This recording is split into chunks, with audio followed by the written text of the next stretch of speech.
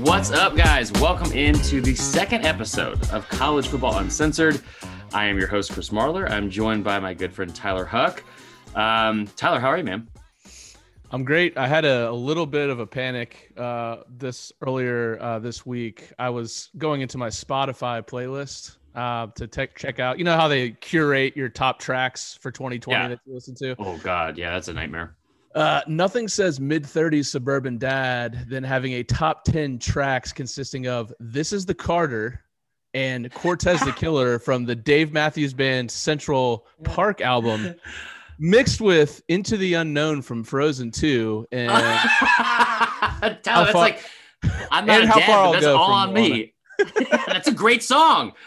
We need to dedicate a lot to our top Disney songs, because I have a lot to say on that. And as somebody that's seen Frozen on Ice, and no parents that were there thought that was okay, because I was like 28 and just drunk. But yeah, that's fantastic though. Mine are not. You know what? We should just pull it up, to be honest. While we're doing this, do you want to let everyone know, because still people that are confused on this, which is somewhat amazing. But for those of you that don't know, yes, Connor and I are no longer doing the podcast together. We're doing separate podcasts. We are doing some different stuff in the off season, trying to grow the brand, trying to grow ourselves, trying to grow spiritually. I don't know what that means, but I hear it on TV all the time on Bravo. So two separate podcasts. It should be great. Connor's going to have a more serious, traditional style podcast, talking about the ins and outs of, SEC football and doing more long form interviews. We will be doing a lot more laid back stuff. I'm not sure if you've heard this discussed on the other podcast. I'm pretty sure you have it. So you're welcome. We'll discuss it here so everyone knows and is not so confused. We'll do our part. All right. So make sure you go like and subscribe. Leave us a 5-star review, all that good stuff. I just have like PTSD, Tyler, like looking at our reviews, because we got like 44 5-star reviews this week. We appreciate all those guys. Awesome. But I have like PTSD looking at them, because I'm just like, please God, don't have a 1-star review. I did get an update. I have to bring this up. I did get an update just to show you how much fun iTunes reviews are, of a 1-star review we got on the old podcast this week about me, that I have, even though I haven't been on that podcast in a month, about how it's only about Bama. And I was like, I don't know how to explain this to you guys, but just very confused by the algorithms. You know what? I'm looking at it now, by the way. I don't want to get into my 2020 year in review. Some of these you gonna put that playlist on private? Wait, they're public? They can be. People can see this? Oh, absolutely. Jesus. Mine, it's not good. Get the Gat. That one's a good one. This is me. This is me from The Greatest Showman. Daisies from Katy Perry. Wow. Bloody Valentine, Machine Gun Kelly, Chandelier from Sia. Good Lord, sir. Dude, you have no, like, man, 2020 was a weird year. It's been an emotional year. I get it. It's the time capsule is my least favorite. And they're starting to do like I don't know if it's the phones listening to us, or it's like maybe just an accurate assessment of who I am, because they'll start doing stuff that really pisses me off now on Spotify, where it's like what's new, or Discover Weekly, which used to be really cool because you find new music. Yeah. I don't know if Spotify has just given up on me, but they'll send me shit from like 2007, and it's like, Discover Weekly, this is Fat Joe, Lean Back. I'm like, yeah, everyone's fucking heard that song. What are we doing right now?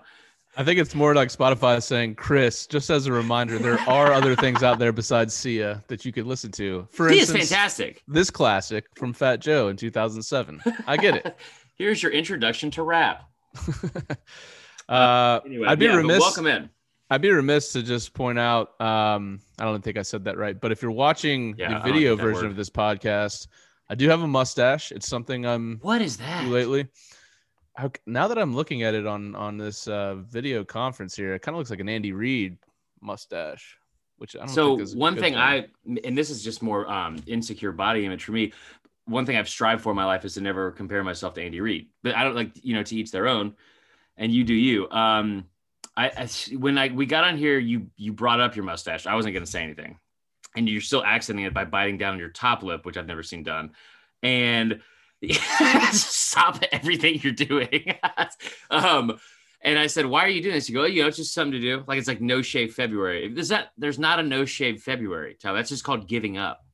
Well, that's true. But I mean, what else am I going to do? I've been sitting inside my house for the better part of a year. That's fair. I mean, and there's no more football. To get set up. So there is football. It's not good football. I'm still trying to bring up one of our 5-star reviews.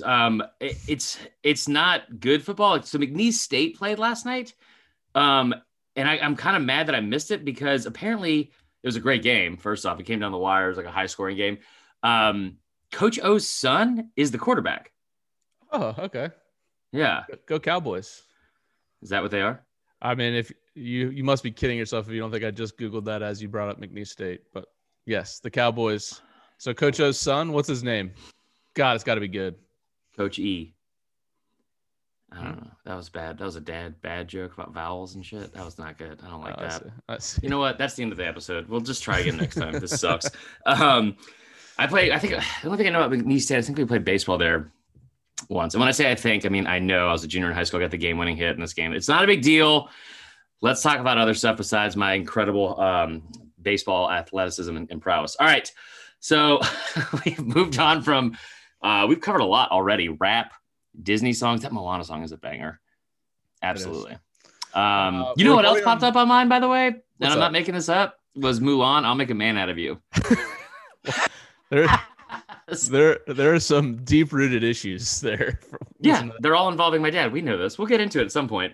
That'll be a special Father's Day episode. We can really get into the issues at hand. Okay, so it is Valentine's Day. We are recording on Valentine's Day morning.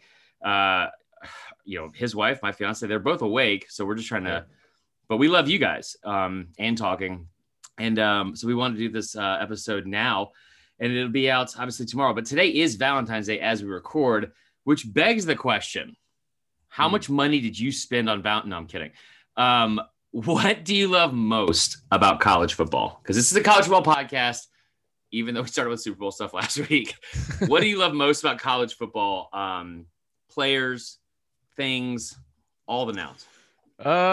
There's a couple things. I mean, things are changing with college football right now, but I've always loved, for the large part, that these guys are just playing because they love football. There's 95% won't be playing after their 4 years there, but they're just playing because they love the sport. Yeah. I love that you're not. What do I love most about college football? To know that there's no light at the end of that tunnel as far as professionalism goes, but they're doing it anyway. I mean, that's true. Well, that's not where I was going with that, but you get it. I like that you're not rewarded for tanking. So in the NFL, I found myself being an Atlanta fan, rooting for the Falcons to openly lose every week. I don't really do that with my college team because if you're a shitty team, you just get shittier because you can't get good recruits. So I like that. I don't want to put salt to the wound, but as a Florida State fan, you guys have basically been tanking for years. That's right. Since about 2014, I think, the end of it, starting with the Oregon game. But no, the thing for me personally, with my specific team, is that there's a much bigger connection because I was a student there. Yeah, you just kind of lived in the town for 4 years. You understand what it's like. And, you don't get that with pro teams. So that's what I love about college football. What about you, sir? I mean, there's so much. I'll say the obvious, and this is, I don't know why. And this is probably just, it's deeply rooted in how unhealthy of a fan I've always been. This is not weird, but so one of the reasons I was such a huge Bama fan growing up. By the way, anytime you start something with "this is not weird," I swear it's gonna get weird. It's gonna be super weird. So, I mean, Alabama football was 90% of the foundation of me and my dad's relationship. So that's all we talked about, from when I was little to when I was grown, all that kind of stuff. And even now, we don't have a relationship now, which is, again, not weird. It's totally fine. We can talk about it. But I'm at least I can still look back at stuff that's happened. It's that was a good memory. That was fun. I'm glad we get to go to this game together and some the traditions, all that kind of stuff. But growing up, I'm getting tense even talking about it, because remember how it used to be in the 90s, and a lot of you, I think you guys are younger, stop listening, but no, I'm kidding. But in the 90s, especially, this is when I first started watching. The first game I went to was 1990. Watching those games in the 90s, when you don't have a BCS system until late, you just have traditional bowls, and you have I remember the 94 season, Bama was undefeated going into the SEC championship, lost by one. up until that point, you had like 4 or 5 teams that were undefeated, and you can't lose a game because if you lose, you're out of the play. You're out. Like, there weren't that many 1-loss teams that won the national title unless they had beaten a 1-loss team, or it was like a loss super early in the season or a tie sometimes. But the season itself was so precious. Like, and that's a odd, probably overly dramatic word to use, but it's just like every game mattered. Every single game mattered because you can't afford to lose and slip up, and because it would just cost you the national championship. Not as bad. It's not as much like that now. It was kind of like that with the BCS as well. But in college, I feel like the games just matter so much more. I mean, you look at like the year the Giants beat the Patriots. Patriots were 18-0, or they were undefeated 17-0 or whatever. Yeah, and like greatest season of all time in the Super Bowl, huge favorite over the Giants, who were 9-7. We're the 6th seed in the 7 games in one season. Yeah. What is this, basketball? Like, what are we talking about right now? So it's hard for me to get super into those games because, and plus we're both from Atlanta, so the Falcons just do nothing but rip our hearts out. So college versus pro is not a difficult choice for me. Well, the other thing too, I feel like with college sports is the rivalries mean a lot more. A lot of times, like for me or for folks that are from Alabama, I mean, Georgia and Georgia Tech, maybe not as the biggest rivalry in the world, but, you got various members of your family that went to the opposite school. Yeah. And it's like you have bragging rights for a year, whereas like for pro, I care if the Falcons lose to the Saints or the Bucks, but like it doesn't ruin my year. You know what? I care on social media. Like I don't I pretend to hate the Saints on Twitter. I don't really hate the Saints. Like I feel like I had a lot of friends that are Saints fans. New Orleans is awesome. Yeah. It looks like the most fun environment ever. And those colors are a lot better than ours. Anyway. Like the Super Bowl this year, like I don't like the Bucks, but I wasn't like actively rooting for them to lose as much. Maybe more so because of Tom Brady, not because it was the Bucks. But like, if one of my rival schools was playing, I mean, I would be the biggest fan of the other team you've ever seen. So it's just a little different. There's a lot more passion. That's what I love about it. It's passion. It's passion, man. It's passion. It is. And say it again. My favorite thing too, like the tailgating, like the build up to the game. Like I feel like it's an all week thing sometimes. Like if sometimes I feel like I find out if the Falcons are playing, even when I was like doing like the TV show, like during the season, we would get to a segment. I'm like, who are the Falcons playing this week? And we're recording like on a Thursday. That's like as early as I would know when like who the Falcons are playing. Like there's big games in the regular season, and ESPN will try to make you think that it's like, oh man, this is a huge matchup. But again, in the regular season, especially, it really doesn't matter that much, right? Like, I mean, seeding for home field advantage, sure. But like you have a game like, Bama LSU or back in the day, Florida State, Miami, Georgia, Florida. These things are like all week. I feel like it kind of consumes fans, and you're so excited, especially if it's been like a long time since you've beaten that team or like that rival.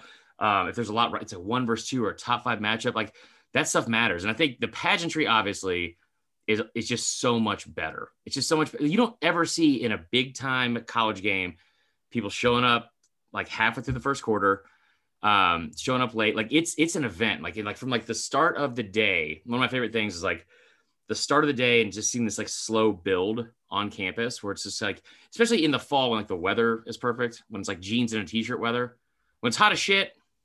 Ooh, I'm out. but it's like jeans and t-shirt weather, and just the slow build of people like starting to like flood campus and with tailgating spots. And my absolute favorite thing in all of sports and college football, especially that moment when you're walking into a stadium and you're in this like massive crowd and you finally get through like the actual gates going you've just slammed your last bourbon or beer before you get in. I'll never forget going to the SEC championship game a couple years ago and realizing we couldn't drink. So we're just pounding. We each bought 2 tall boy Miller Lights, pounded them both outside, threw them away, got inside, and they're like, oh, you can drink with your seat, like with your tickets. Cause we were in the club level. And I was like, oh, okay. And so we go each buy 2 doubles, right? So it's like 2 double vodka sodas, splash cran. And as we're taking them to the seats, like you can't drink at the seats though. You have to drink them in the lobby. So then we had to pound both of those. I don't remember half the first quarter. It was really tough. And each time you're pounding those, despite however many times you've done it in your life, you never think this is really going to catch up to me in a couple hours. Yeah, maybe I shouldn't be doing this. And it's also worth it. Like I need to be this drunk because when you come out of that, like half of the third quarter, and there's no, oh man, you can't keep it going. You're just like, huh?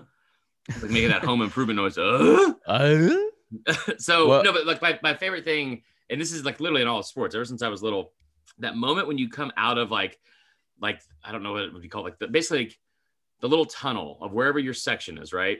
And it's like a little, it's always like a ramp down almost, and then the entire scene of the stadium starts to emerge in front of you, and you just all the colors and how like, God, there's just nothing better, man. There's just absolutely nothing better. Then the vodka starts seeping in, and it gets even better. I was just gonna say, I wasn't gonna bring the vodka part of it, but no. But I mean, just that moment walking into the stadium and seeing like all the rival fans and like hearing like bands playing, all that kind of stuff, and it's just, God, there's nothing like it. And then that moment right before kickoff, like there's no better moment I think in sports than right before kickoff when you had like all this anticipation all week, especially if it's a home game. You have all of your traditional stuff, like Georgia has like, you know, the Larry Munson thing and playing Bob O'Reilly and stuff like all that stuff right beforehand. Or like you look at the LSU stuff from last year when he's like, LSU Tigers about to go to war. Like that gets me fired. I get goosebumps right now. I'm not even an LSU fan. That kind of stuff gets me so pumped. And then like, I think like for Bama specifically, they'll play like Thunderstruck, and there's just they have like the video set up on like these double doors, right? And it's these like silver stainless steel doors, whatever. And there's like an A in the middle, whatever. And you're just sitting there, and that's the scene, right? Just a solid picture. And all of a sudden they split and they open up, and you see Nick Saban coming out with just a fucking battalion of 5 stars behind him. And it is like, it gets me so fired up, man. It's so much fun. Like the start of games outside of Clemson taking that stupid ass bus on the field trip around the stadium is so exciting before games. Well, you know, it's really fun when your team's good, but when it's not fun is like, I'll give you a personal example. This will be good. You know, in the Willie Taggart era, we used to come out to swag surfing. Oh, it was really cool the first game when we had a sold out crowd. It was a blackout. It was awesome. But every consecutive game when you're getting curb stomped by Syracuse and you come out to swag surfing after scoring a touchdown to pull within 38 is just not that fun. Oh, it's not before kickoff. It's after touchdowns. It's on kickoff. It's on kickoff. So it's like, oh, great. We went down and we cut the lead. You know, we're losing to Virginia by 17 now, and we're going to be flag surfing on the kickoff. That was not fun. You know, there's a few not things fun at all. Besides every Kids Bop album ever, there are a few things white people have ruined more than swag surfing. That is just, it's so much. I will say though, one of my favorite rap lines of all time. Shout out to that song, which is "Shawty check my Dougie like she patty mayonnaise." What? That's innovative. That's a word for it. Yeah. Spotify, if you're listening, put that shit on my playlist. Stop giving me Nickelback songs. Anyway, so we wrote a couple of college football poems. That's what we love most about college football. I just, you know, and one more thing too, like the players, I feel like the players in college football, like they like stay with you for so much longer. Or like they almost matter more in college football because like instead of having these like great players, like if somebody makes a great play, again, regular season game against like the Saints against the Falcons, I'm not going to remember that play like necessarily forever. Like if somebody gets like a big pick to steal the game. In college, you like have a big time game changing, game winning play that it doesn't matter even if you're like, you know, who was the kid from Illinois last year that hit that like 50 something yarder against Wisconsin to You're expecting me to remember the Illinois kicker from last year? Well, I didn't. And we're doing it in a segment talking about how it matters more than college football. Anyway, it does. Anyway, but that kind of stuff, like Cole Tracy, I think this kid's name. I'm pretty sure I'm wrong with that. Of course it is. The kicker from Cade York. The kicker from LSU who hit like a 57 yarder against Florida. Ridiculous. Like that kid will go down in history. It's awesome. So, anyway, we wrote a couple of college football poems, or at least I know I did. Did you? I've got a few in here. I'm not a wordsmith like you, though, Chris. Well, I mean, no one is. But let's go ahead and start. I'll start. Actually, you go ahead and start. All right. Roses are red, violets are blue. Please accept this gift of a win by way of throne shoe. And that, of course, is who are you referencing? I don't think our fans get that one. Okay. Well, no, okay, that's good. I like that. Okay, I'll stay on brand with the same team. Kyle Trask's hair is red. You're the love of my life. Happy Valentine's Day. Please stop kissing my wife. That is from Dan Mullen. From Dan Mullen, of course. Yeah. I feel like he kind of likes it. I don't know. Weird. Let's not get into that. Yeah. That's one of the most popular genres. This might be a stretch, but here we go. Roses are red. Your jean shorts are navy. Are you only doing Florida? No. Please accept this McDonald's bag and a starting spot at QB. What? I don't get the jean shorts thing. Well, I just figure a lot of people in the South might wear jean shorts. It's not just Florida, okay? Why are you singling out the South like you don't live here and haven't lived here your whole entire life? My dad's entire wardrobe is jean shorts. I get it. Regular dad stuff, huh? I wore jean shorts throughout high school, and I'll never forget the moment somebody finally told me they weren't cool. I had already graduated. And I was playing tennis with one of my buddies. Actually, they were my D group leaders at the time, Tripp and Tyler. I think they're like kind of semi-famous now. They do like a lot of video shit. But I remember like showing up to play tennis. And I don't know why I decided that jean shorts were what I should wear to play tennis in July. Doesn't seem like a competitive match if we're being real. Okay, I was really good at tennis. Let's not do this right now. But I remember showing up and they were like, "Oh, that's funny. You have jean shorts." And I was like, and then it just like ate what do you guys mean? The rest of the game. And I was like, yeah, what does that mean? And he was like, because like jean shorts are like, it's like cargo shorts. And I was like, functional. Yeah. Fun. The way I get them both at Old Navy. What are you trying to say right now, Tripp?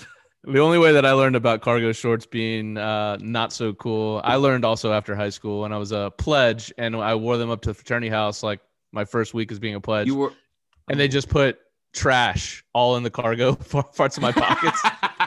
Which is a metaphor for who you were. Yeah, exactly. And I never did it again. So yeah, that's fair. Okay.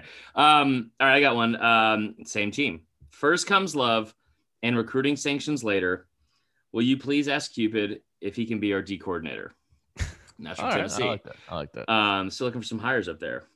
Okay, hold on. Here's one. I got this one for Auburn. Roses are red. My love for you is deep. I couldn't afford a gift this year because buyouts ain't cheap. No, they aren't. No, they're not. That's the thing about buyouts. You got any more? I do not. No, I kept it to 2, I got one more, but it's about Bama. It's not. It's like more serious or whatever. It says, "Happy Valentine's Day." Happy Valentine. None of it rhymes. It's just us bragging. Roses are red. We beat the shit out of you. Roll Tide. What? Jammer. God. That's my least favorite thing Bama fans ever did, maybe, besides, most things they do, is that weird, when they started coming out with the RTR and then jamming in abbreviations for cuss words, but like they got more and more. It's like RMF, mother effing GDTR. Like, what are you saying? That barely fits on the koozie. Calm down. Okay, hold on. I wanted to read these real quick and we'll move on to the next segment. Our buddies at Texas Ags, Billy Lucci, shout out to that guy. He's hilarious. He's a really good guy. Also, like, just subtly flexed on everybody because he had a video that came out last week of him and Mike Evans doing karaoke in his in the sports card's really nice. All right, this is what he had. He had Valentine, unlike Notre Dame in the playoff. You and I belong together. And then my personal favorite, you have to see this one. Go check out Tex Ags on Twitter. But it says in the exact same font that Penn State did that, like, Penn Stater has won every Super Bowl, and then in fine print said, except for 5, it says, Valentine, you have appeared in every one of my fantasies. And then in fine print says, except for the ones you haven't, which I thought was pretty good. So I hope all of you had a fantastic Valentine's Day. If you didn't, don't be the person that's like, single awareness day, or all I need Valentine's. Yeah. That's so ridiculous. But yeah, like sometimes like being alone on Valentine's Day is the best. It's an excuse. It's basically like doing New Year's all over again. At least that's how I treat it, because I would get drunk and eat a whole pizza by myself. Tomorrow's a new day. Sounds like a cry for help. No, it's fine. Okay, so as we stated earlier, it's a college football podcast, and it was obviously College Football Uncensored. And we started out last week with some Super Bowl stuff. We're going to get to some more Super Bowl stuff because some incredible content came out this week from the parade in Tampa Bay. It was like our boat parade. Is it still a parade if it's on water? Hell yeah, brother. Hail rat. God, hail rat. All right, so let's get into some cultural news and notes, and we'll talk about first a school that we just politely made fun of. Florida released an updated 2031 schedule because they booked a home and home. Tyler shaking his head. They booked a home and home with Notre Dame. Was that Notre Dame was the newest one that they've added. Listen to this gauntlet of the 2031 Florida non-con schedule. They have at Texas, they play Arizona State at home, at Notre Dame, and they have Florida State at home. That's on top of an 8-game SEC schedule. Thoughts and opinions. Dan Mullen is going to be so pissed if he's still there. You know what? I was about to say, why would he be mad when he's been coached the Jets? Well, the Jets are going to be really good by then because they got Jeremy Pruitt. But so I was thinking about this, and we always get so excited, and this is like kind of twofold because they always build these schedules out way far in advance, like too far in advance, and it's kind of cool to look forward to. But like 10 years away, I'm not going to be alive. Let's be honest. Come on. Well, I just don't. Hasn't the pandemic shown that we can get games scheduled like last minute? Yeah, and that's the other point. Like Coastal Carolina and fucking BYU. Yeah. Like if we can get a flight full of Mormons on last minute notice to go to Myrtle Beach and it's not spring break, yes, we can make any of this happen. I don't understand. Like it would almost be more fun. Right. I know. Yeah. Like right before the season starts. Just as a heads up. Roll the dice. We're not playing Delaware State this weekend. We're going to Tempe, Arizona to play Arizona State. Dude, I brought this up as a joke last year about how I would make the college football playoff better. And I was like, you have one mystery card on your schedule. So instead of playing that shitty week 13 game where it's like Mercer or Savannah State or Delaware State is like the third best team in Delaware, by the way. Like University of Delaware is actually, Joe Flacco went there. Blue Hens? Delaware's not bad. What? Is it the Blue Hens? Yeah, it is. Look that up. I think it is, yeah. But yeah, so like Delaware State, I don't want to get started on that. But weren't they close to you all in that game? Chris, let's just move on with the conversation. Okay. Anyway, so we have so much to talk about Florida State. But the whole point, I was making a joke. I was like, they should just have a mystery card for at some point in the season, right? It's like one game out of the year. You find out on Tuesday, you're not going to play Delaware State. And it doesn't have to be a good team, right? It could be a MAC team. It could be a lower level Power 5 team, but it's short notice. Got to get through adversity. Bama rolls the dice oh, surprise, you're not playing Mercer this week. You got to go play Oregon State. You got to play Colorado. You got to play at Purdue at 10 a.m. in front of no one. I think that would be awesome. It would be incredible. Plus, first of all, with the current setup, now in 10 years, who knows? We'll probably have an expanded playoff at that point or something different. But yeah, the current setup doesn't justify playing these massive out of conference. Basically, look at the Clemson-Georgia game this year, at least for Clemson. If they lose to Georgia at the beginning of the year, they probably just won't make the playoff. Because the ACC is so bad. So it doesn't justify setting up Texas, Arizona State, Notre Dame, Florida State. To add to Georgia, LSU. Obviously Vanderbilt. I don't think the current setup justifies setting matchups like this. But the one thing for me, at least, is at that point, I'll be my mid-40s, full midlife crisis going. And at least it's good to know that I can potentially you'll live till 90? So it's good to know I could potentially bank on Florida having a down year when I'm going through my midlife crisis. Living till 90 this does not sound fun. Unless my joints are still working and I'm not shitting my pants. If I have to have somebody clean up after me, I'm just end it. I'm not doing that. We promised we wouldn't talk about poop this week, but no. So here's the thing though too about that, and we've seen a shift in this with college football, and I get what you're saying. There's no way right now to justify that that type of scheduling. Here's why I think it's a good idea. And I think what we're going to end up seeing is expansion in the playoff. And I think that it's inevitable. It has to happen. And I know how staunch that the playoff committee has been, and anyone around the playoff has been in saying that it's not going to happen, at least anytime soon. But when that contract runs out, which I believe is 4 or 5 years, when that contract runs out, I fully expect them to expand the playoff. And the only reason I would think that is because you talked about it first, what Georgia started this last year, and they absolutely loaded almost every single one of their non-con schedules throughout the years. I love watching the Georgia Clemson game. We got to see it a couple years ago, the games in 2013, 2014, how exciting, how like that rivalry, they're 80 miles apart. It's a great rivalry from the 80s, especially. But you're right. There's too much on the line for them to play that game every year with the way the system is right now. So I think that there's no way that they would be scheduling those games if they weren't expecting there to be some sort like Kirby Smart has to, I'm sure he knows more than I do about everything except for hair. And there's no way he would be scheduling those games with that consistency if he wasn't being, I don't know, informed at least to some degree that they are going to expand the playoff. Right.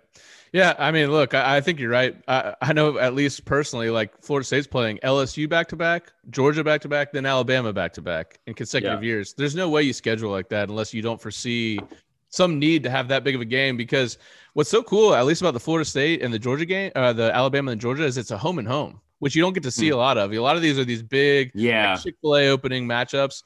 Like I'm for sure going to be in Tuscaloosa when Florida State plays Alabama, and I'm sure you'll go down to Tallahassee. It's hopefully we can get back on track there, but it could be a huge game, fun for the sport, but it's just like, it doesn't make much sense if there's a 14 playoff to schedule that way, you know? So I agree. I think they're anticipating expansion. I remember like growing up, I had like a sports almanac, right? And like it has like all the records from different college football seasons, all kind of stuff. And then I would always be fascinated looking through, and maybe it's just I'm a kind of a college football nerd, but anytime, you know, David Booth put this in the Facebook group this week, and it was very similar to something I used to love looking at growing up. You see those like old Coke bottles with like, you know, national championship seasons, and they have like the scores and of all the games from like as the year went on. Looking back through like old seasons of football and seeing like, I always got like excited and intrigued about the non-conference games, because like you don't know who was good then and versus now necessarily, but it's always cooler when you see stuff like no one wants to look back at a Coke bottle like 30 years from now. It's like, oh man, that 2018 season, Bama destroyed Mercer 59. Like what? Like who gives a shit? Like it's so much cooler to see like some of those name brands on there. So I like what they're doing. I like the home and home thing, especially. And I'm hoping they're going to expand the playoff. I still think 6 is the best option. 8 would also be good. And I think you got to start including some of these group of 5 stuff, because this year was the year to do it. We're not going to get into that, but it'll be interesting to see how much has changed in 2031. I expect you can't sit here and think that there will be the same coaches, at least coaching for the same programs.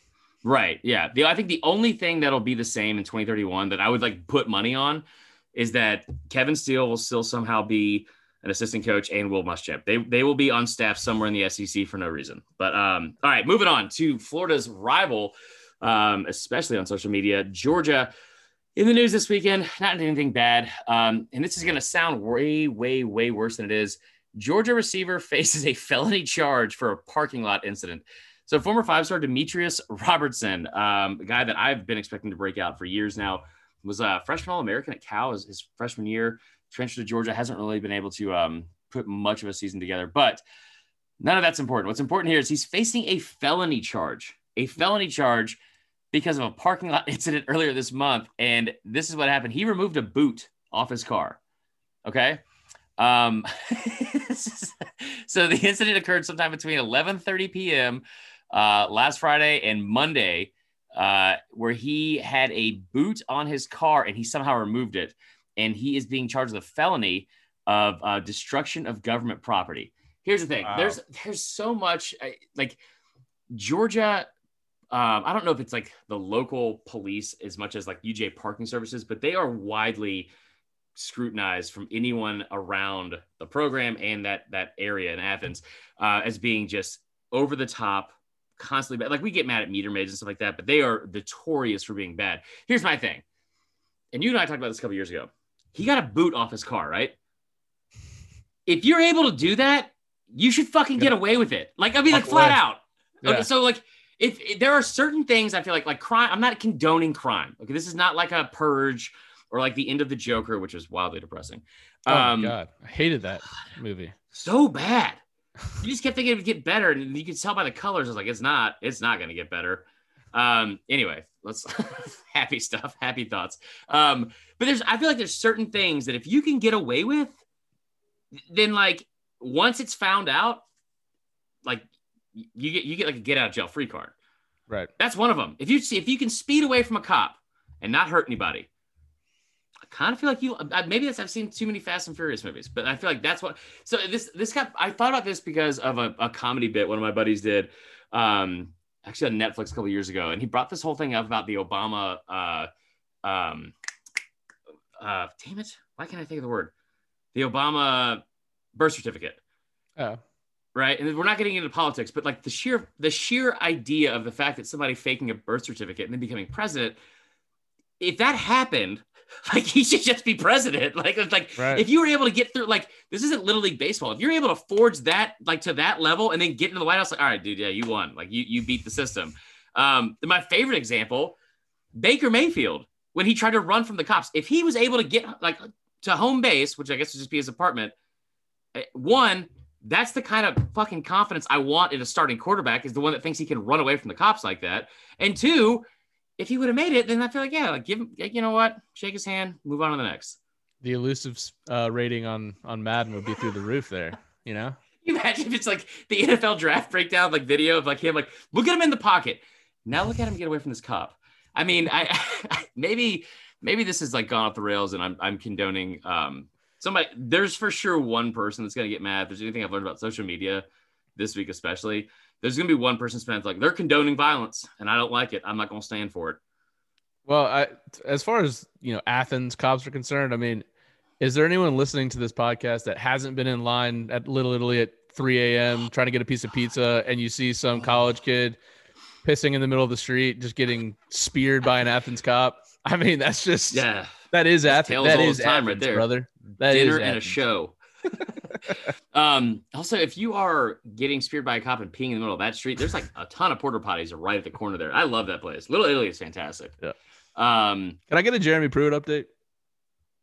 Well, Tyler, listen. Yeah, we are going to have an update every week. We're going to interview Jeremy Pruitt and bring him in, talk about the latest going on with New York. I mean, Coach, how have you been? Like, what's been going on? Hey guys, things have been going pretty well. Adjusting, life's different up here. You know, it's city never sleeps, and you know, just learning the system, talking about all the new stuff going on, trying to implement some of my dime rabbit rubber cover 2 fire zone techniques. Coach, I have no idea what that means.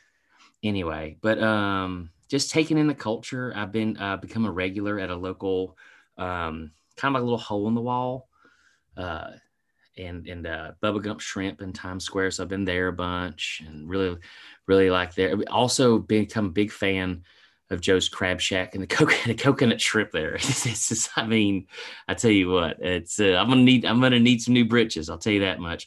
It's to die for, Coach. Have you made any new friends since you've been up in the Big Apple, I guess you could say? Tyler, I have. Just last week, I was sitting there at lunch, and I walked outside, and I was carrying home some coconut shrimp for my wife, and I ran into a lady that was just covered in pigeons, and her and I hung out and nibbled on some bird seed together, and just talked about life, and her love of classical music, and me not understanding what any kind of music or rhythm is, and that's pretty much it. And then and sadly, I went home. And she slept under a bridge. But I mean, she said she's still doing that. She had these 2 ornaments that were keeping her warm at night that some really overprivileged 9-year-old gave her like 20 years ago. So it was really nice. I was about to say, Jeremy, it sounds like the plot of Home Alone 2. Well, I'm glad you're having a good time up there, and go Giants. Is it the Giants or Jets? I think it doesn't matter. It doesn't matter at all. So yeah, that's our Jeremy Pruitt update. So thank you for that, Coach. We'll check in with you later in the season, see how things are going up there in Manhattan. And let's talk about Tom Brady, because my man's was getting after it there for a little. Okay, is this the first take that we've had age poorly? Or has your opinion changed at all? Because mine has. We talked about this on this podcast last week, how much we hate Tom Brady, right? Yeah. And then this man goes out and gets drunk in public, and that's what changed my entire opinion. That says a lot about me, but at the same time, like, what were your thoughts on what you saw from the Tampa Bay parade? Well, it brought me back to a simpler time. You know, let's just pretend his name is Thomas Bradenton III, and he's a 5th-year Sid McKay. leaving happy hour on his way to make some sort of really bad decision before the sun goes down. That is Jeopardy. That was the scene that I saw every single Friday at happy hour in college. I love it. I'm now a Tom Brady fan just simply because of the one clip. Some people say it was fake. My favorite part about it was that.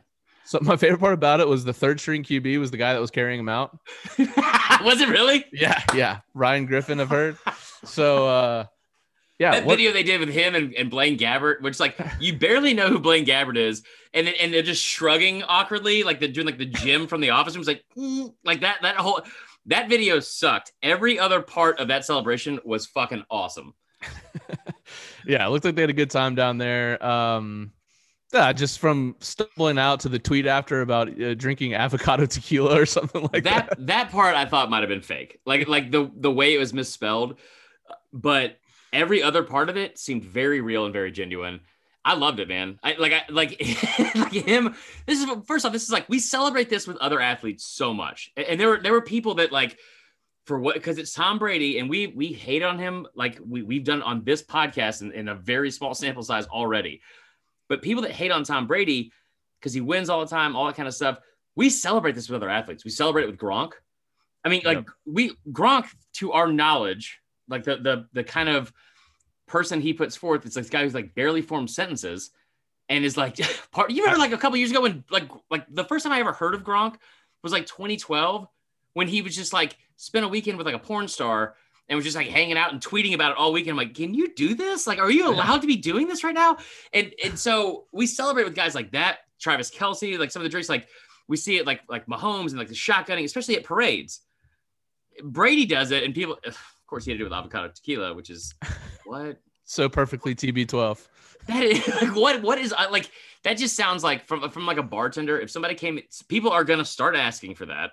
I'm so glad I don't work at Houston's anymore because some asshole dressed in like all white and wearing linen pants for no reason because it's February is gonna walk in and be like, I'll do your best avocado tequila. I'm like, we have a menu. You're looking at the menu. Just because you saw it on TV does not mean it's a real fucking thing.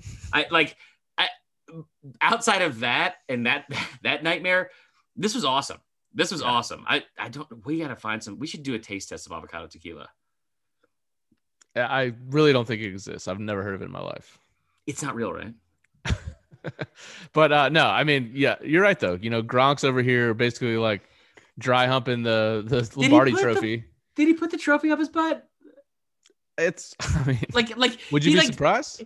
I mean, I'm not saying like I'm not trying to be graphic or weird. Like, he didn't put it up his butt, but like he was holding it like he was dry humping it, and then he like fake put it behind him, and I was like, Gronk, like, what are you doing right now? Like, that's a weird thing. You're joking around with your buddies. I loved how absolutely like lit and excited, genuinely like a kid, everyone seemed to be on the team. Like it was honestly cool to see he brought that much joy to like Mike Evans. Like when they threw the Lombardi trophy, which we'll have to talk about now, he threw the Lombardi trophy and Mike Evans is like in the background. And first off, it was like fucking Zapruder film from all these different angles. They had like from like everyone's different phone. And like Mike Evans going, we got that. We fucking got that. Like everyone was so excited over the littlest things.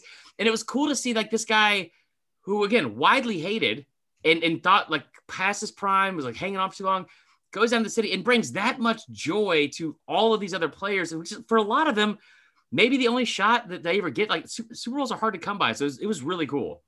Yeah. Well, plus, I mean, I think the celebration is going to be ramped up after this COVID year when they're basically locked down for the entire year, getting swabs up their nose every second day. Like that, you know, it's a lot to go through in a season. So, I mean, yeah, why not bring on the COVID, down in Florida on the boats? It'd be fun.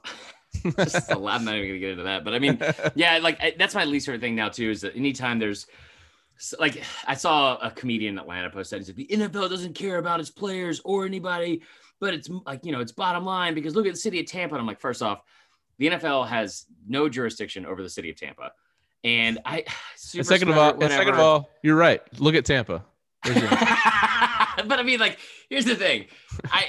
I'm not taking COVID seriously. This is not a statement about COVID. I felt it when Notre Dame rushed the field. Like, is it irresponsible? Absolutely. Did it feel good watching some kind of sense of normalcy return to sports, especially? And like, seeing like that much joy over people, like kind of overtake people. Yeah, it really did. And like the COVID thing was the last thing from my mind. Now, Brady throwing the ball, the Lombardi trophy. Now, awesome. you brought this up when he walked out, the memes that came from that were just incredible, absolutely incredible, because like, I think some of my favorite ones, like the one you brought up about how, what was like the happy hour thing. Like I thought Thursday college happy hour, Friday was not as big of a happy hour for us, but Thursday, especially 11 a.m. tailgates. It's like every freshman, like leaving, like people just can't handle their liquor. It really made me miss day drinking. Even though I'm doing it right now and having a mimosa, but so when he threw the Lombardi trophy, was there a bigger, like fuck you to like anything he stood for? He's like, I don't even care about this. I've had 7 of them. I don't. Seven. And like, the petty part of me too took over, because as soon as I saw this parade, it looked awesome, right? The first thing I did was look up the weather in New England, because that Bill Belichick is sitting there and he's like, just crotchety as hell, just so mad. Yeah. Well, if we couldn't. I mean, they wouldn't have been able to do it with what they had in place in New England. So good on Brady, but him throwing that trophy across, which only weighs 7 pounds, by the way. Really?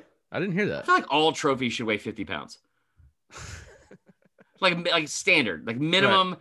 Like the Heisman's 25 pounds. That's fine because it's an individual trophy. All sports, like teams trophies, should weigh 50 pounds. Just a side note. Yeah. Can we get that? Yeah. If Biden's listening, make that a thing. But yeah, man, it was fun to see a guy like Brady get that loose out on the water. Yeah. Just definitely reminded me of college. Is pretty funny. So all right, what else we got? What's the drunkest you've ever been? Ooh, God. Because this was going to be a fourth and wrong question, and somebody asked me my best blackout story, which is not, y'all aren't ready for that. But don't you not remember your blackout stories? Like that's, I can piece together some stuff. I mean, like, and I've had enough practice to where even if I'm brown out, it's like, we're good here. What is I feel like the drunkest I've ever been I remember going to a Georgia South Carolina game in 2007. And I'd been like, it was a 5:30 game. I'd been drinking all day with my buddy of mine. And I was supposed to meet a girl there, like a blind date type situation. And all I remember was like it's my buddy's name is Tyler Tidwell. His dad is a huge booster there. So you get to park on the street of the stadium. So it's like literally stadium. You walk out, sidewalk, street. You're 20 yards from the gate, from like where the tailgate spot was. Love that. I walked in, and when she asked for my ticket, the lady at the gate, I pulled out like a handful of pretzels that were in my pocket, and I couldn't find my ticket, but I had pretzels for sure.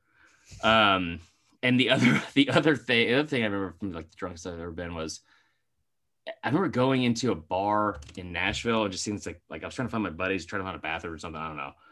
And there was just like, I just found like a neon sign, walk in, and I'm just like stumbling around. Everything was super well lit for a bar, so I was very confused. And I'm trying to find the bathroom, and it's not crowded at all. And there's just cowboy hats everywhere. And I finally like realized that like I took some inventory. It was not a bar. I'd walked into like a country western store, and I thought it was a bar because they had the neon lights outside. All right. And I was like, did you have a bathroom? And they were like, sir, you need to buy something or get out of here. And I was like, I'll take a hat. I'm not drunk. I'm not drunk. Don't tell my mom. Yeah. I've had a lot of, college, obviously there was a lot, pretty much any Florida State Miami game was to the tilt. Yeah. I was ejected out of Johnny's Hideaway years ago on a family bar crawl. Tyler, say more. What is happening? A family bar crawl? Yeah, it was the last family bar crawl we ever did, obviously. Was it the first? And no, it was an annual tradition the Friday after Thanksgiving. And this was a couple years ago now. Things got a little crazy. Johnny's Hideaway was the last stop. If you're an Atlanta native or you live here, you know that you only go to Johnny's at like maybe 1-2 in the morning, and kind of end your night carpet there. On the floor, by the way. We were there we were there because it was a family event. We were there at like maybe 10 p.m. and but it was the last stop on the bar crawl.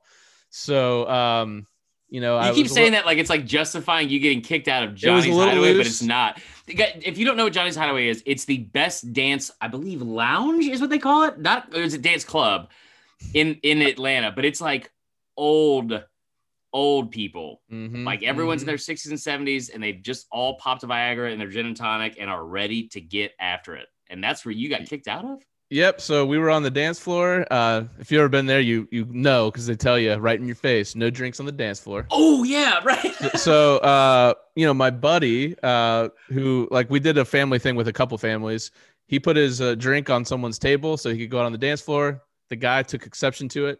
He was a regular. This was his table. He didn't want the drink on his table. And I just took it upon myself to say, look, this is I will not stand for your anger.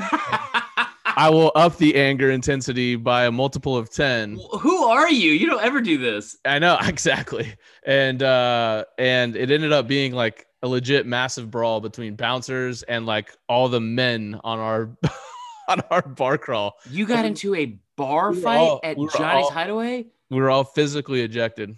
And like the entire restaurant was standing up clapping when we were the whole bar was standing up clapping when we were getting dragged out. And then my buddy against us. Yeah. Everybody hated us because it was all regulars. It was 10 o'clock at Johnny's Hideaway. Who's there? Yeah, that's fair. So the best part about it was we were outside and we'd been a little roughed up and we were trying to get back on the bus to go home. And my buddy goes, "Oh shit, my ID's inside." my credit card's inside. He had to go back in and get his credit card. So, yeah, that was the last time I've ever been there. That is okay. So I went there. I got super excited when you brought up that rule because the only thing I know about Johnny's, I went there after I performed stand up at a buddy's Christmas party, Jeff Colby's Christmas party for his company eHire. And I made a stipulation, like they asked me for like a rider as like a joke. And I was like, I want a big check. Like I want a big check. Like you get for like winning like Publishers Clearinghouse. So they wrote me this check for $150 that was like life size. So I'm like in line at Johnny's Hideaway with this thing. I think I was drunk, obviously, and I tried to hide it in the bushes or something. And I remember like trying to hide it and like the owner of the company's like, "Hey Chris, it's not a real check. Like you can just put it anywhere." And I was like, "Oh, okay." But when I got inside, this is a move that I've done for years and didn't know until Johnny's Hideaway that it was frowned upon by most establishments. But I'll take my drink and splash a little bit, like it's like on accident, like like spilling my drink. Mm-hmm. And that way I'm gliding all over the floor, just slipping and yeah, I look not so the move much to pull better. At Johnny's. Not the move to pull at Johnny's. I was quickly informed of that, but I did not get kicked out. And that guy, that's an incredible story, Tyler. Yeah. Yep. That's probably the drunkest I've ever been. So the last thing to come from this is one of my least favorite things was like the hangover, like talk about this next day because being hungover is the absolute worst. I don't, there's not like a cure all for hangovers. I think fried food like McDonald's Coke, and Pedialyte is fantastic. Like any kind of greasy food. Sleep for me is the biggest thing. My least favorite thing though is when people give out like their hangover cures. Like it is like the hangover cure. Remember like the 80s, this was a thing in like every fucking movie for some reason. It's like, you got to have my secret hangover special cure. And they like get a blender out, which is like number one. That's like not going to help. They were probably throwing Quaaludes in there. But like they would throw everything in there. It was like a garage sale of shit you would find in your kitchen and be like, put an egg, a whole egg, Tabasco, Pepto-Bismol, and like you're just saying things. You know the reason that you did that is it makes you throw up, and then you feel better after you throw up. Now there is no better hangover remedy than sleep or drinking more because anything else doesn't work. Tyler, I think everyone probably thought that I was going to be the one that had the problem on this podcast, but you, sir, that is an incredible story. All right, so the other part of this too was there was some picture that came out of Tom Brady, and it was like Tom Brady celebrating with his QB coach, which nobody saw that and just kept scrolling. Everyone was like, hold the fucking phone. He has a quarterbacks coach? So we thought about what are the best jobs in sports. When I say best, I really mean like the ones that pay the most for doing the least amount of work. Because the quarterbacks coach, I can't imagine. First off, you could never disagree with him or give him a suggestion like, "Hey, Tom, your backside isn't following through." It's like, "Hey, shut the fuck up." like I'm Tom Brady. It's like, just stay over there, Hank. Yep. So best jobs in sports. We went like different directions. You had some really good ones, and you could really tell like. So I thought of this too because Joe Lunardi. We're not going to talk basketball yet on here. Joe, if you guys don't know who Joe Lunardi is like the bracketology guy for ESPN, and that's it. Like, so Joe Lunardi's entire job is in November. He starts. As I'm saying this, it's becoming like more and more ridiculous to me. Like that. Like basketball season's only from November until March or April, like early April. Like I don't even know what he does for the other 6 months of the year.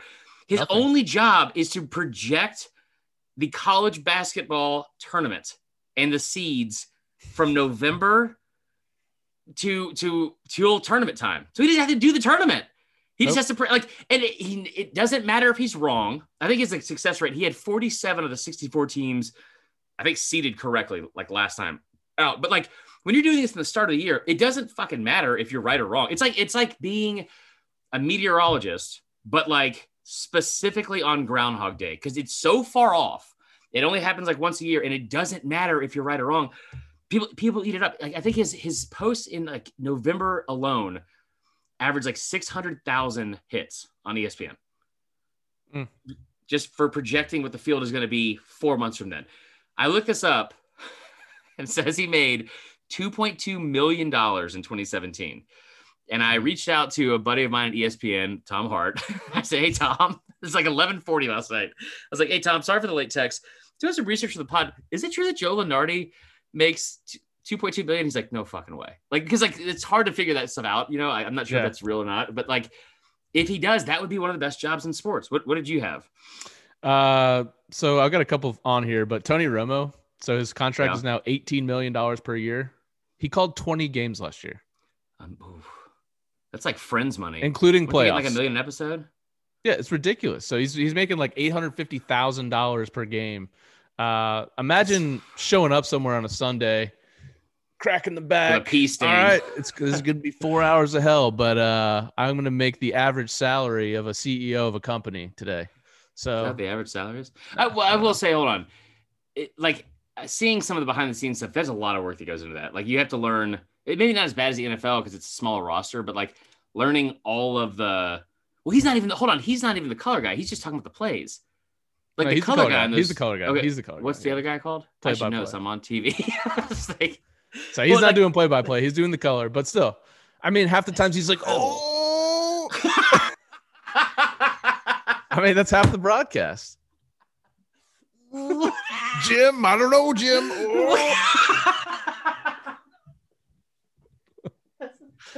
$18 million. Impression. I'm crying. Hold on. I was thinking about this too the other day about how like we should do impressions, but like bad impressions on purpose because people love that on Twitter. That is the best. We're gonna do that. That is the best impression we've ever done. Dude. Okay, so Tony Romo, I feel like there's a lot that goes into that job, but yeah, there is. But I mean, $18 million a year for that job when you're working again September to January is pretty nice. That's also true. That's very true. All right, Brian Windhorst, who's like my least favorite person. If you don't know who Brian Windhorst is, he's the fat guy. I don't even know if he's friends with him. He's the fat guy that has just like stalked LeBron James since he was in high school, and it's just he only covers LeBron. Like I think he just started. I think with the pandemic, somebody at ESPN was like, listen, dude, we're fucking on to you. Okay. We know what you're doing. It's not going to fly anymore. Now, you're a regular, you're a staple of our broadcast team, but you're going to have to start covering some other teams. Like it can't just be wherever LeBron goes and only about LeBron. And it's also very hard for me to imagine that he's friends with LeBron because I don't think, and I could be totally wrong about this. I've never seen them like playfully talking with each other. I've rarely seen them talking to each other. I feel like ever. And it's not like you see them like going on vacation and shit together. They're just like, hey, LeBron. He's just like a little meatball hanging out next to LeBron. He's like a bucket with arms, man. It's ridiculous. But yeah, that's his job. I don't know what he gets paid, but. All right. So I got one. How about being a PGA Tour caddy? I mean, yeah. Again, it kind of goes like with Tom Brady's QB coach. Like if you're out there with Tiger and you're like, I'm thinking 7-iron here, Tiger. No, I'm thinking 8.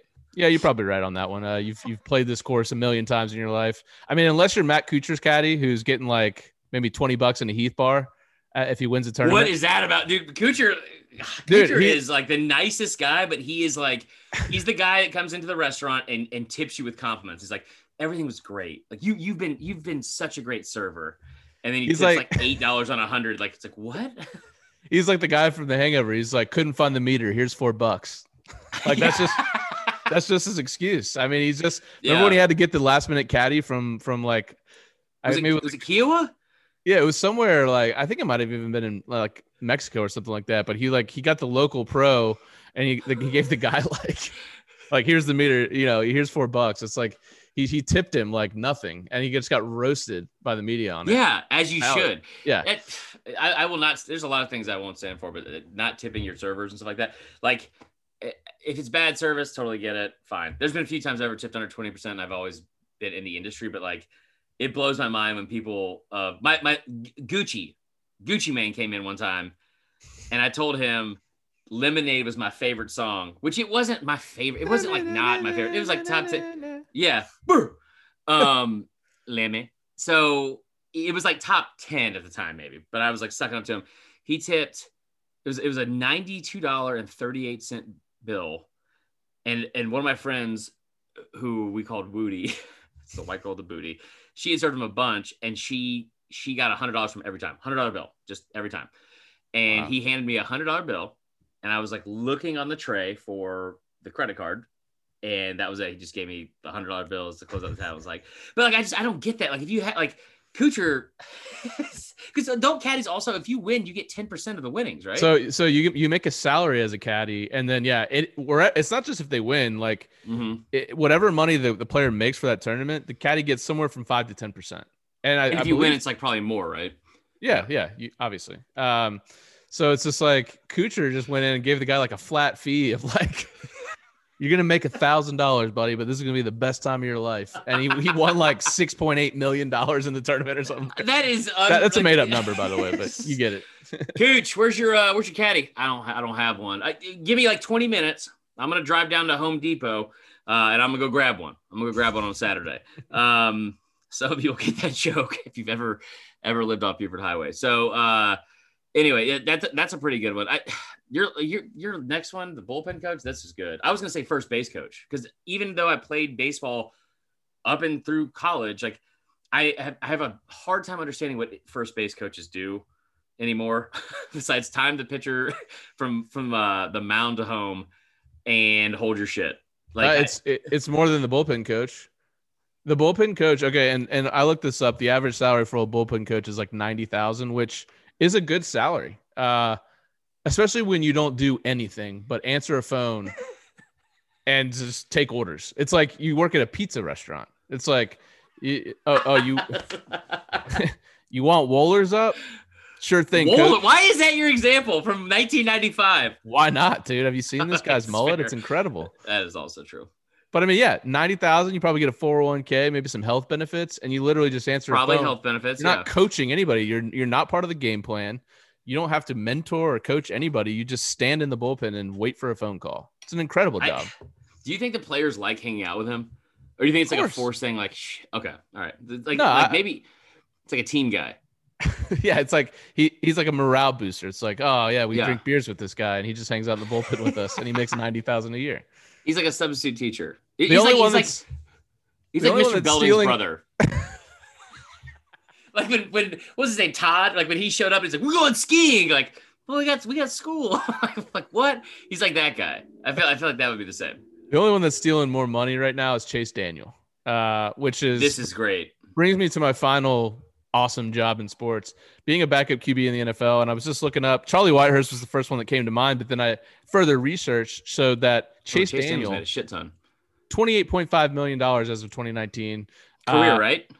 Career in his career, career pass attempts 261, which means that I broke this down, Chris. I'm a math guy. If you didn't know, equates to 2.25 per game in his career. Why didn't you do it by how much money per pass? I could do that, but again, oh, the math guy.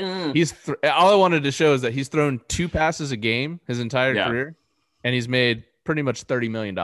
So I just realized we're gonna have to. Well, he signed a 2-year deal for $22 million to back up Drew Brees. We're gonna have to bleep out one of the words on College Football Uncensored because I'm an idiot. Okay. Anyway, so my last one, and again, this is going with the theme of like just not wanting to do much, but also get paid.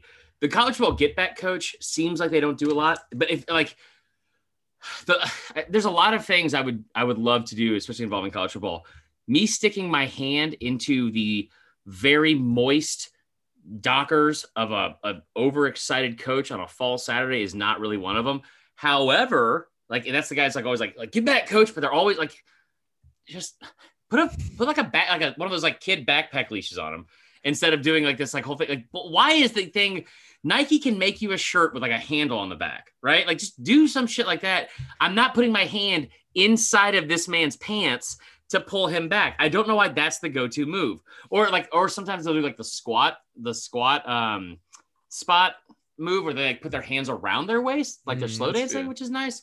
Like the stand-up prom pose. It's like Titanic. If I could be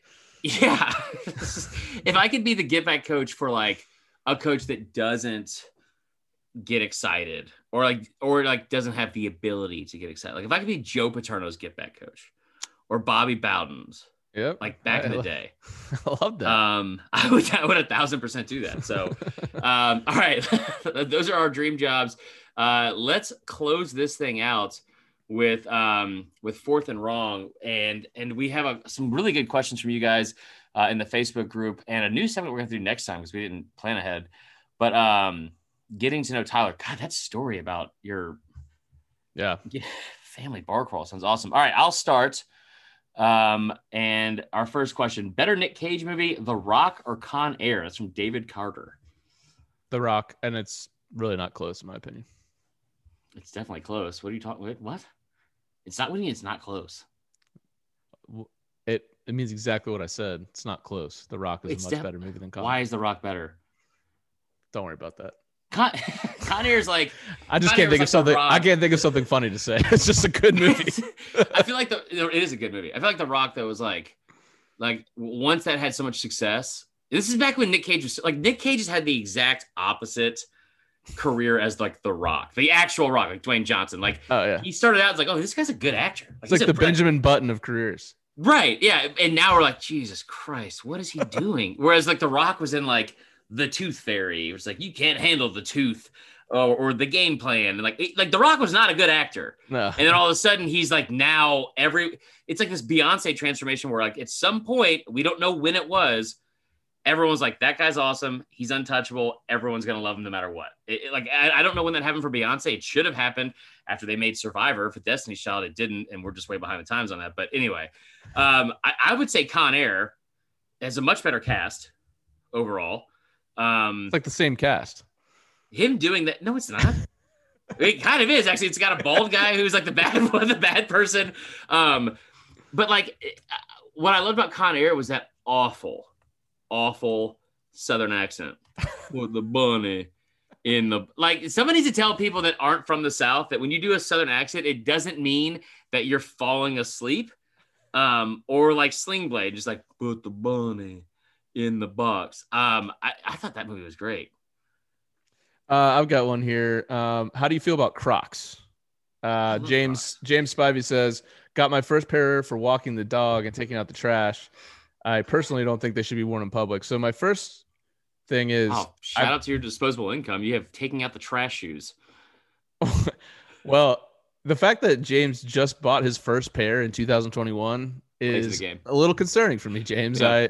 I've got a pair still, but I bought them in 2005 when they first came out. They were kind of decently acceptable. But I actually use them myself for taking out the trash shoes. Does everyone have taking out the trash shoes? But what's crazy about this is that, I got to shout out to Crocs here. My Crocs are in the same exact condition they were when I bought them like 15 years ago. Yeah. As they are today. It's crazy. I always wear Crocs. I had a pair of Crocs that I wore all the time around the house and stuff. And they're like slippers that don't make your feet sweat. Like, I mean, they're incredibly comfortable. I had a pair of like Red Sox Crocs that I would wear all the time. And like, but I also wore them right as people started to make fun of them, and they were not acceptable. Crocs also makes an incredible non-slip work shoe if you're in the restaurant business. The only thing I will say is that I ended up switching over to Dansko because they give you a little lift. Okay. Makes you like 1.5 inches taller. That's my own insecurity speaking. But Crocs are very comfortable. And they make this summery canvas style, like not dress shoe, but it's like basically their version of a boat shoe. I did not envision this going this far into Crocs. I will go to a Crocs outlet like once a year and buy these shoes. I have to buy them once a year because they always smell like shit afterwards because you wear them in the summer and like there's no holes, so like we need to get out, so they are sweaty. But like they're fantastic shoes. They're fantastic looking. They look like what are they, like Sanook? What is it? That company that like came out like strictly for Bonnaroo? Anyway, whatever, we'll move on. Can't say I dabble in that crowd. All right. Tell me, this is from Dex Kindle. Tell me a story of a time when you got arrested or came close to being arrested.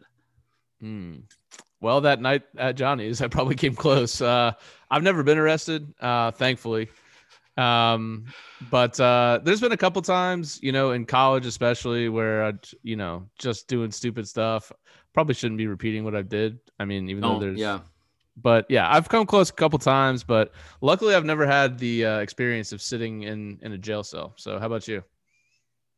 You know that I've been arrested, flat out. What? I've never heard this. Seriously?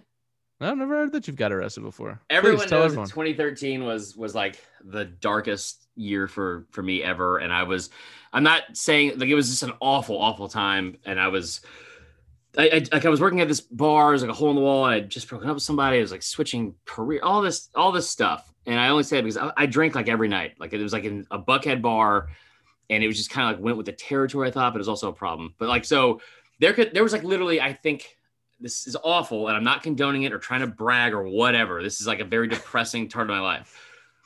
I could probably count on one hand how many times I didn't drink that year. Like just because we drink every day at work. It's like, oh, like not like to get drunk. I'm just saying in general, right? Mm-hmm. One of the nights I didn't drink, I was the DD for some friends. And I remember we were leaving Black Bear Tavern at like 2 or 3 in the morning. I was dropping a friend off, and I turned right and blue lights behind me. And my buddy's like freaking out. He's trying to get DUI. I'm like, I'm not drunk.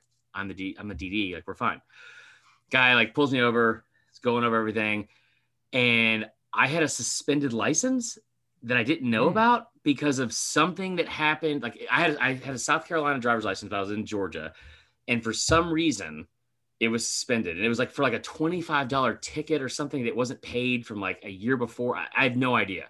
I didn't know I had it. And so it was like, they were going over this like very serious, this time, I don't know, like they were trying to like really crack down on suspended licenses. If you've ever been to court for suspended license, the other people with a suspended license, it's never their first time. Like everyone around me was like, you had your eighth time being pulled over for a suspended license. So without hesitation, the guy tells me to get out of the car and put my hands behind my back. And I was like, whoa, like for what? For a suspended license. And I got arrested.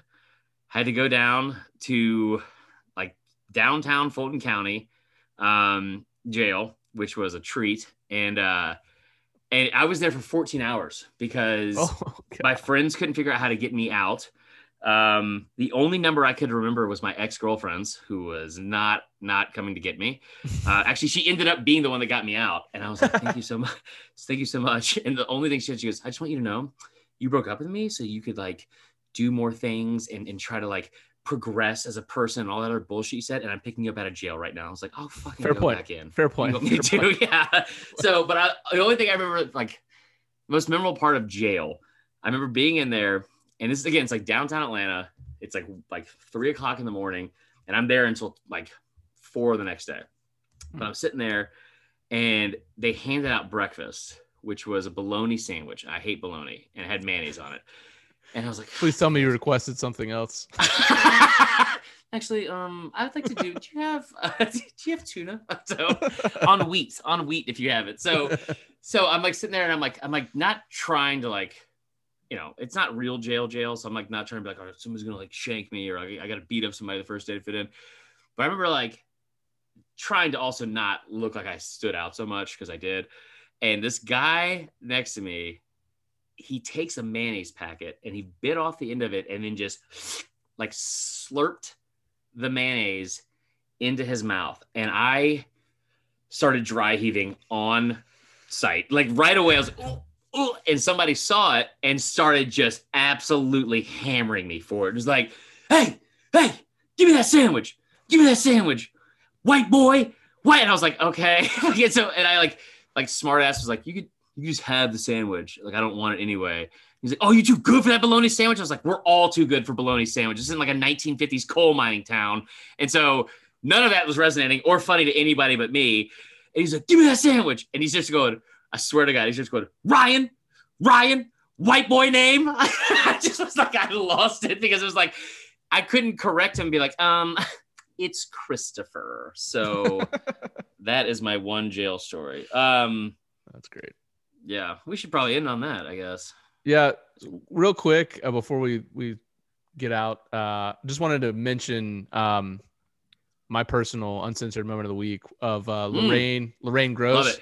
Yeah. So you see this woman who was offended by Tom Brady throwing the Lombardi Trophy. Her dad was the first silversmith of the Lombardi Trophy. First off, when you found out her name was Lorraine, you knew shit was going to be popping on this one. That name was awful. Lorraine Gross. She is fresh out of doing time off of a 2-week suspension from Chili's for raising hell about the jalapeno poppers. And Lorraine is back with a vengeance. Spicy. I mean, a silversmith, really? I mean, if you're so offended by this, maybe your dad should probably just stuck to flatware. All right. explain what like take people what she was mad about.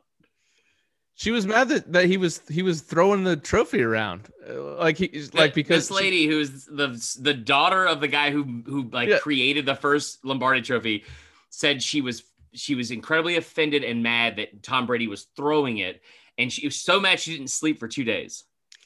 I mean, look, I want to be careful with this. No offense to the silversmiths out there, but come on. I get that it's a very well respected industry, but let's be honest here. I mean, Lorraine, you gotta tone it down a bit. You're gonna be our uncensored moment of the week. She didn't bake anything. She didn't make anything. She didn't win anything. Like, shut up, Lorraine.